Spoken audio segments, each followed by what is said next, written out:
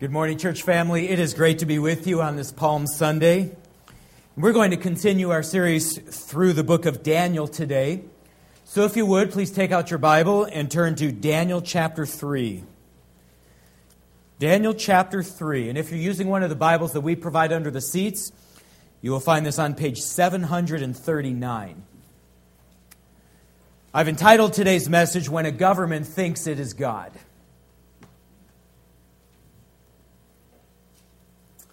Let's bow together in prayer, and then we'll consider the text. Lord, we are so happy to be here on Palm Sunday. Lord, we thank you for all that this day signifies. Lord, the day when your Son publicly revealed himself to be that promised Messiah and Savior of the world, and how the people celebrated, Lord, as they laid their coats and palm branches on the road to Jerusalem so that he could enter in triumph. Lord, we celebrate him today and his work. Lord, our minds also turn to the book of Daniel, and as we continue our series through this book together, would you help us to gain a sense of the significance of the words contained in today's text? Help me, Lord, as I seek to communicate these words in a compelling manner. Help the hearers as they seek to apply the text to their lives. Lord, this church is in your hands. Our individual lives are in your hands. Pray that you would trust us, or that we would trust you with our lives, that whatever may come in our lives, whatever trials we might face, that you would give us the grace to persevere through them. And Lord, we pray all of these things in Jesus' name. Amen. So power tends to corrupt, and absolute power corrupts absolutely. Great men are almost never good men.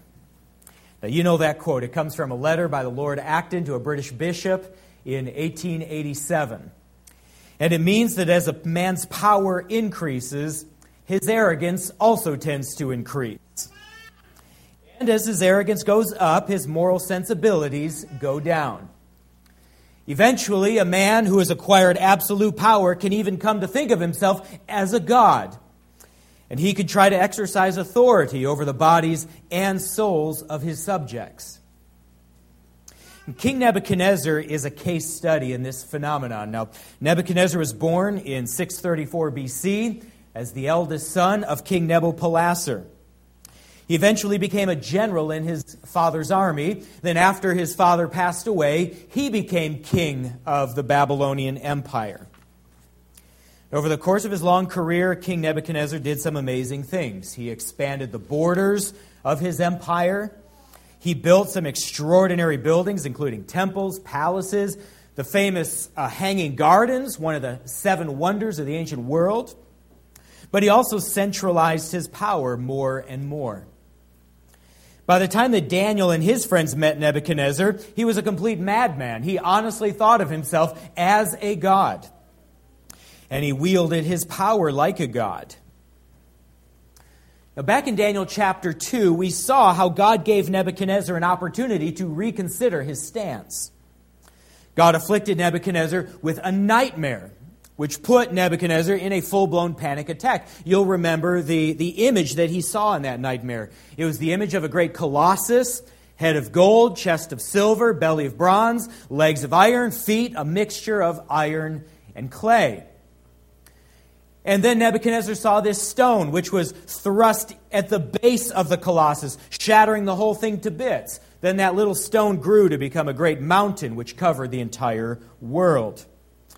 This nightmare was given to Nebuchadnezzar by God, and it left Nebuchadnezzar very, very troubled.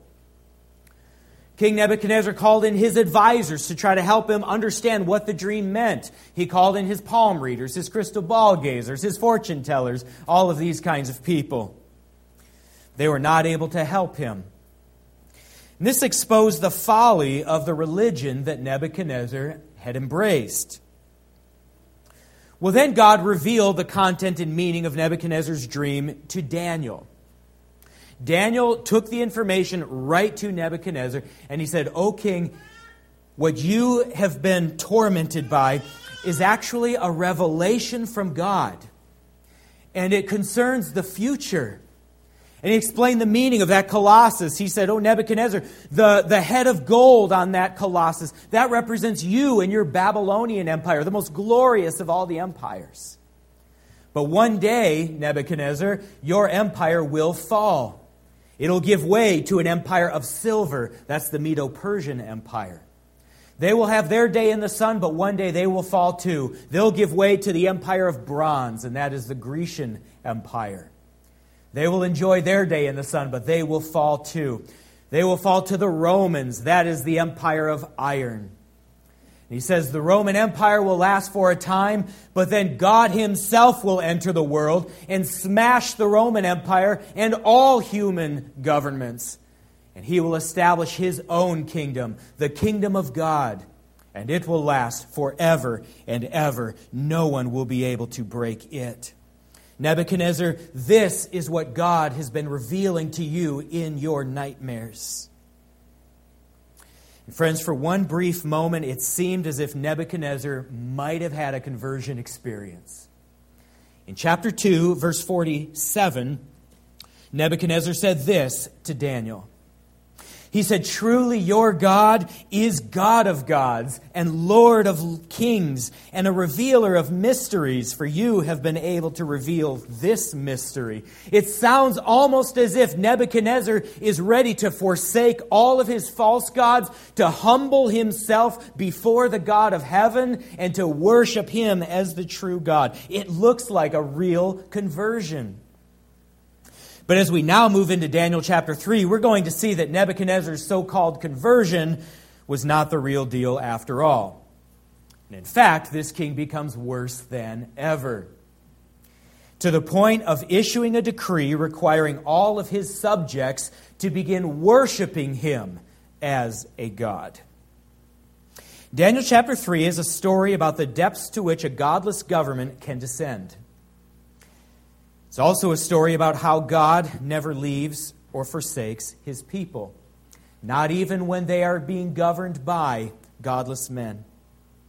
And it's about how God can glorify himself in the midst of a godless government if his people will respond well to the trial they face. Now, just a quick note here. I was hoping to get through all of Daniel chapter 3 in a single sermon. However, by Friday night, I realized this was not going to happen, and so I have broken the chapter into two parts. Today, we'll look at the first half of Daniel 3. After the Easter holiday, we will come back and look at the second half of the chapter. Well, let's get started now. We come to verses 1 through 3. Look what Nebuchadnezzar does here. Okay, keeping in mind that Nebuchadnezzar is merely a case study in the behavior of all godless governments. It says, King Nebuchadnezzar made an image of gold, whose height was 60 cubits, that's 90 feet, and its breadth 6 cubits, that's 9 feet. And he set it up on the plain of Dura in the province of Babylon. And then King Nebuchadnezzar sent to gather the satraps, the prefects, and the governors, the counselors, the treasurers, the justices, the magistrates, and all the officials of the provinces to come to the dedication of the image that King Nebuchadnezzar had set up. Okay, so King Nebuchadnezzar has erected a statue in Babylon. Statue is 90 feet high, 9 feet wide. It's all overlaid with gold. And it's been erected as a monument to his own greatness. And what makes this whole thing really sick is that Nebuchadnezzar probably got the idea for this colossus from the nightmare that God had afflicted him with back in the prior chapters. Remember, in those dreams, Nebuchadnezzar saw this great statue, and the head of gold represented Nebuchadnezzar and his kingdom. Well, that was a nightmare designed to teach Nebuchadnezzar about the greatness of God. Through that dream, God was saying to Nebuchadnezzar, listen, King, I know all things. I know the future, and I am sovereign over the course of history. And one day, I am going to bring my own kingdom into the world. It's going to smash all the kingdoms of men. Understand, Nebuchadnezzar, that I know all things, I am all powerful, I am sovereign, I will bring my will to bear in this world. Unfortunately, Nebuchadnezzar has now taken that nightmare and used it as an occasion to celebrate his own greatness. Nebuchadnezzar can't get over the fact that the head of the statue, which represented him, was made of gold. And so now he decides to build an entire colossus made of gold. And it all represents him. And you see that the king has invited a who's who of Babylon to come and join him in the dedication of this statue. He has invited prefects, governors, counselors, treasurers, justices, magistrates, and on it goes. All the movers and shakers of ancient Babylon. Now, friends, what we have here is Exhibit A of Lord Acton's proverb that absolute power corrupts absolutely. Give a man enough power, let him hold on to it long enough, and he will come to think of himself as a god. He will demand worship from his subjects. And he will even seek to enforce acknowledgement of his greatness from these subjects. That's just what godless governments do. And this takes us to verses 4 through 6 of the chapter. It reads, "And a herald proclaimed aloud and said," quote, "You are commanded, O peoples, nations, and languages." Just reminding us of the vast extent of the Babylonian Empire here. "But you are commanded, O peoples, nations, and languages, that when you hear the sound of the horn, pipe, lyre, trigon, harp, bagpipe, and every kind of music, you are to fall down and worship the golden image that King Nebuchadnezzar has set up." And now here comes the threat. "And whoever does not fall down and worship shall immediately be cast into a burning, fiery furnace." So Nebuchadnezzar has not only erected a monument to his own greatness, but now he is ordering everyone in his kingdom to worship that image on pain of death. But friends, what does the first commandment say? God's first commandment says, "You shall have no other gods before me." And the second commandment, "You shall not make for yourself any graven image, not of things in heaven, not of things on the earth, not of things under the earth. You shall not bow down or serve them, for I, the Lord your God, am a jealous God." So Nebuchadnezzar's actions on this day were an absolute defiance of the will of the God of heaven. And Nebuchadnezzar's aim on this day was nothing less than to take God's place in the hearts of his subjects. He wanted to be the center of their universe. He wanted their worship and their unquestioning obedience. He wanted to be their God. This is what all godless leaders do. They want your absolute, unqualified devotion. And with it, your unquestioning obedience. Nebuchadnezzar's actions on this day forced every person in his kingdom to make a choice. Whom would they serve? Would they serve the God of heaven? Or would they serve the king of Babylon? Who would they obey? What would they obey? Would they obey God's commandments, or would they obey a king's decree? Well, what will the people of Babylon choose? Verse 7 tells us the vast majority of them chose Nebuchadnezzar over God.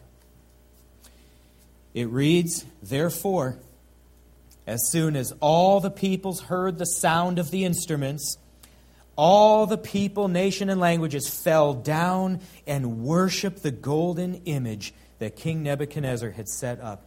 Now, what a tragic scene. A godless king, full of self-importance, has erected a colossus as a testament to his own greatness. He has issued a decree that everyone in his kingdom must bow before it. And now, countless numbers of Babylon's leading figures are obeying the order. They're falling prostrate before an object made of wood and overlaid with metal. Tragic scene. Why would they do it? Why would they bow before a man-made statue? Well, it's because the fear of God, the fear of death is a powerful thing. Fear of death can cause people to abandon long-held principles, to remain silent when they should speak up. It can cause them to submit themselves to unjust laws, to commit atrocities, and even to bow before false gods. Just look at modern history for your proof. Look at Nazi Germany. Look at the modern Russian offensive in Ukraine. The fear of what a government can do to you if you don't comply can cause people to do some pretty terrible things. And on this day, the fear of death caused hundreds, perhaps thousands, of Babylon's leading figures to fall on their faces before an idol. Moving to verse 8, though, we see not everyone complied. Verse 8 says, "Therefore at that time certain Chaldeans," those are Babylonians, "certain Chaldeans came forward and maliciously accused the Jews. They declared to King Nebuchadnezzar, 'O king, live forever. You, O king, have made a decree that every man who hears the sound of the instruments shall fall down and worship the golden image. And whoever does not fall down and worship shall be cast into a burning fiery furnace.' Well," verse 12, "there are certain Jews whom you have appointed over the affairs of the province of Babylon, Shadrach, Meshach, and Abednego. These men, O king, pay no attention to you. They do not serve your gods or worship the golden image that you have set up." So, out of this massive crowd of hundreds or thousands of people, there are 3 godly young men who will not comply. 3 men. They refuse to comply with Nebuchadnezzar's decree, not because they hate Nebuchadnezzar, and not because they wish to be rebels, but rather they refuse because they love the God of heaven more. And when faced with the choice of whether to obey God or a man, they choose to obey God. They love God that much. They will not violate God's commandments even under the threat of death. What a model of godly courage. See, these 3 men knew what was right, and then they literally stood up for it. 3 courageous men surrounded by a society that had gone completely mad, but they're not going to conform. They're going to stand up, even if they're the only ones in their entire society to do it. They're going to stand up for what is true and what is right and what is good. They will not accept Nebuchadnezzar's order. And for their faithfulness, my friends, they are slandered and sold out by their fellow citizens. Look again at verse 8. It says, "At that time, certain Chaldeans came forward and maliciously accused the Jews." And the word here translated maliciously accused, it's an Aramaic term. It literally means to cut someone in pieces or to chew them up into pieces. It's very similar to our modern expression, to chew someone out. So we've got these three godly men. They receive an order from their king that they cannot comply with because they would have to forsake their God to do it. And what is the result? The society around them begins chewing them out for it. They chew them out. And they go right to King Nebuchadnezzar and they say, "Do you know, O king, that there are three people in your kingdom who won't bow down to you?" Then they start slandering these men to the king. They don't care about you. They don't care about your government. They don't care about your gods. They don't care about your building projects. They don't care about your statue. They think nothing of you.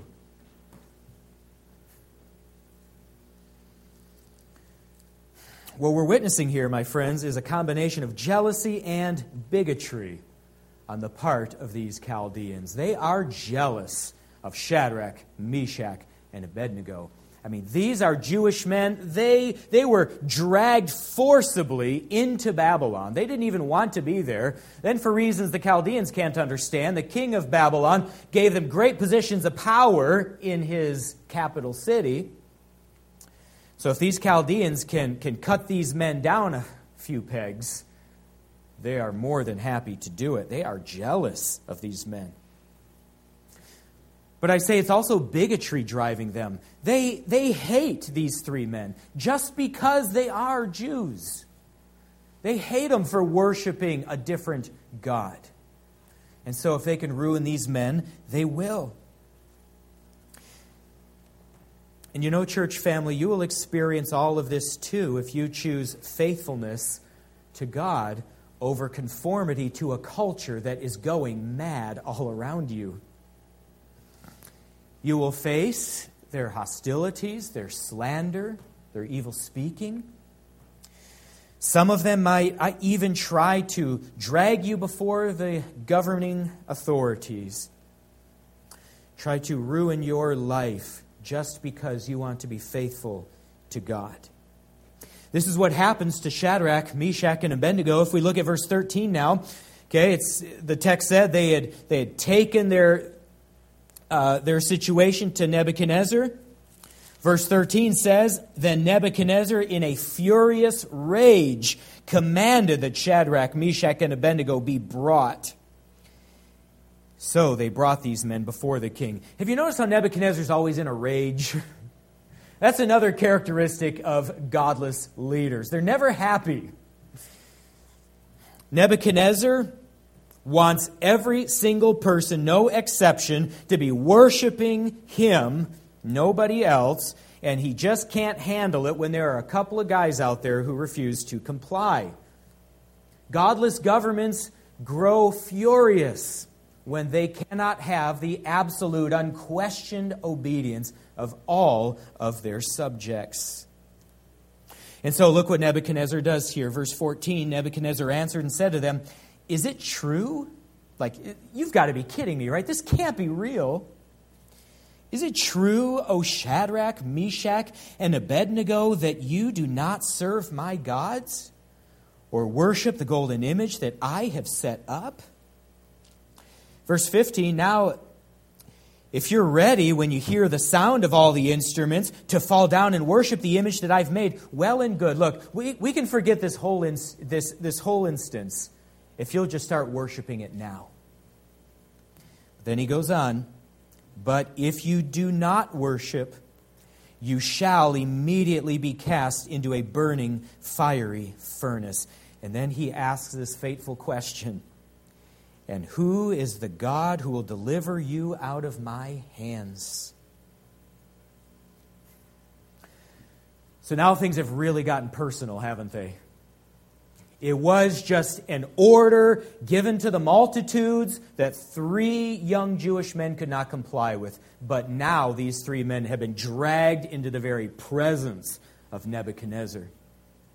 And now he is looking these three men eye to eye, and he is saying to them point blank, "I want to have God's place in your life. Worship me or die." That is the ultimatum he has given. Now, friends, what is a righteous person supposed to do in such circumstances? What are you supposed to do? Well, I think you know the answer. Acts 5:29. We must obey God rather than man.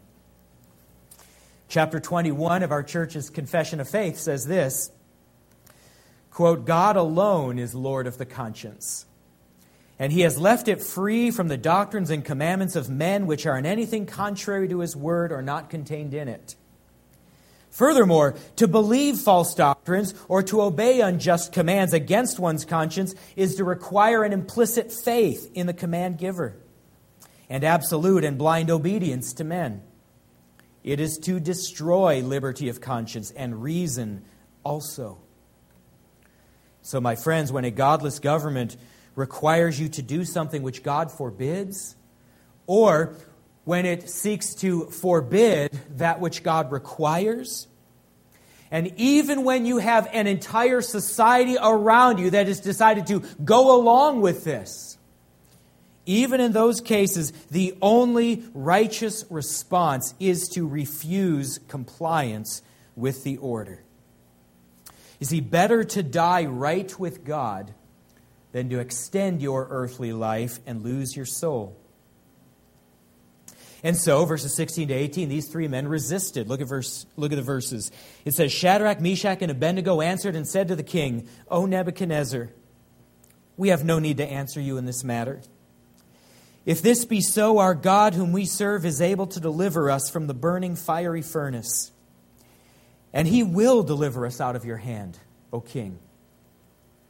But if not, be it known to you, O king, that we will not serve your gods or worship the golden image that you have set up.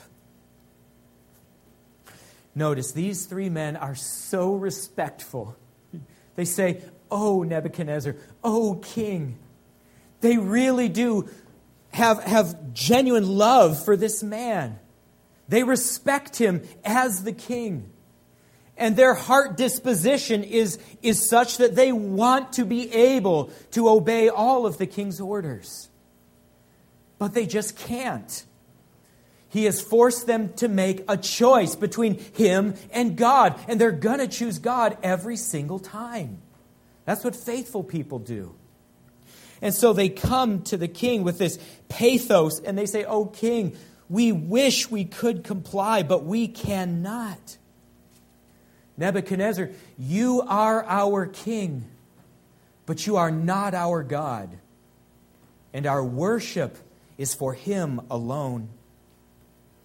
If that means that you must throw us into your fiery furnace, then so be it." And then they say, if God wants to rescue us from your furnace, He can do that. He is strong enough that He can rescue. But even if God should decide to let us perish in the flames, know this, Nebuchadnezzar, we will die without regret, because we cannot worship you or your gods. Now, these words were important, my friends. You see, we Christians believe that God has the power to deliver us from persecution. He really does. But we also understand that God may not deliver us from persecution. God, in His good and gracious will, may decide to allow His people to walk through the fires, to experience persecution, even to endure a so-called premature death. God may will that for His people. We must be okay with that. Because you see, God doesn't exist to serve us. He's not there to make our lives longer, happier. No, we exist to serve God. We exist for His glory, as we read earlier in the service. And if persecution and death would bring Him more glory than deliverance and a long, easy life, then we must be prepared to say, yes, by God's grace, I can face that trial. I can do it. Like the Apostle Paul in Acts 20, verse 24, we must be able to say, quote, I do not count my life as precious to myself, but only that I may finish my course and the ministry that I have received from the Lord Jesus. You see, long life is not the ultimate goal. faithfulness is. And while that may sound radical to some, this is really just basic discipleship. Jesus said, whoever would come after me, let him take up his cross and follow me. This is basic discipleship. But you may wonder what good can come from persecution and death. Well, here's the good that can come. When a person chooses faithfulness to God, even at the cost of his own life, it shows the world that there may really be something to this God. It shows onlookers that this God is so valuable that as long as we still have Him, we don't need anything else. Witnesses to the persecuted and persevering see that and they think, wow, this God is something. Look what this believer's losing. They're losing their health. They're losing their possessions. They're losing their reputations. They're losing their jobs. It looks like they're going to lose their life, but they won't let go of their God. They keep worshiping Him, and they're doing it with joy. How can this be? It must be that this God is really precious. Maybe I should be looking into this God myself. When they see a believer persevering with joy in the midst of persecution, they say, wow, look at how this God makes people courageous when they trust in Him. Look how this God takes away a person's fear of death. Look how it gives them joy in the midst of trials. And on it goes. It can cause people to want to learn more about this God. It can even lead to a great spiritual awakening among many people. That's why Tertullian, one of the great church fathers, said that the blood of the martyrs is the seed of the church. So often it is when the world watches the people of God suffering that they are finally drawn to that God in faith. You see, God knows how to glorify Himself in the midst of a godless government. He knows how to glorify Himself through His people in trials and persecutions and even through their premature deaths. Shadrach, Meshach, and Abednego understood this. That's why they said, "O King, we understand we're in trouble. And you may have to throw us into a furnace, but we're okay with that. We will die in the furnace if that's what God wills, because we know that He can glorify Himself through it. You just wait and see what happens next in your kingdom after this." They had faith in God. Now, friends, here in the States, we've been very fortunate for a long time. Our American identities and our Christian identities have almost never been in conflict with each other. In fact, many of our nation's leaders have even been committed Christians. But times are changing, and hostility to biblical Christianity grows by the day. And the time may come, barring another great awakening, when we are confronted with the same choice as Shadrach, Meshach, and Abednego. We may come to the point where we must say to our governing authorities, "I must obey God rather than you. And you must do what you think is right. And know, O leader, that God can deliver us from what you intend to do. But even if He doesn't, we will not change. We will not stop worshiping our God, because He can glorify Himself even through our deaths." My friends, don't wait for the moment of crisis to come before you try to figure out in your mind how you're going to respond. No, get it settled now, even today, so that if that time comes where you are facing down the fiery furnace, that you will be ready with your answer. Let's get that matter settled now. Well, next time we're back in Daniel, we'll see how things worked out for Shadrach, Meshach, and Abednego. Today, we'll have to leave the story here. Let's bow together in prayer. Lord, we thank You for the courage displayed by these three godly men. And Lord, though our experience here in the States is vastly different from their experience, we know that things change And oftentimes, life can go from bad to worse, or governments can go from sound to corrupt. And so, Lord, might you help us to settle in our minds and hearts right here and now what we would do if we found ourselves in a situation like Shadrach and Meshach and Abednego's. Lord, help us to be so captured with your greatness that we would no longer fear the threats of a king or a president or a judge, that we would simply continue to be faithful to you and trust that you will use our faithfulness in ways we could not even imagine in those moments. You could use our faithfulness, even our premature deaths, to bring about awakening the likes of which the world has never seen. Or at the very least, Lord, you would offer the world a testimony that you are more valuable than anything else, and that people should consider you. Lord, we thank you for the joy that you give to your people. Pray that you would help our church as it seeks to be faithful to you. Help us to be faithful in communicating the gospel message to our friends and our family, neighbors and coworkers. Lord, help us to use all of our public platforms to broadcast your fame, to call others to you. And Lord, might you be pleased to use us as we, by your grace, seek to be faithful.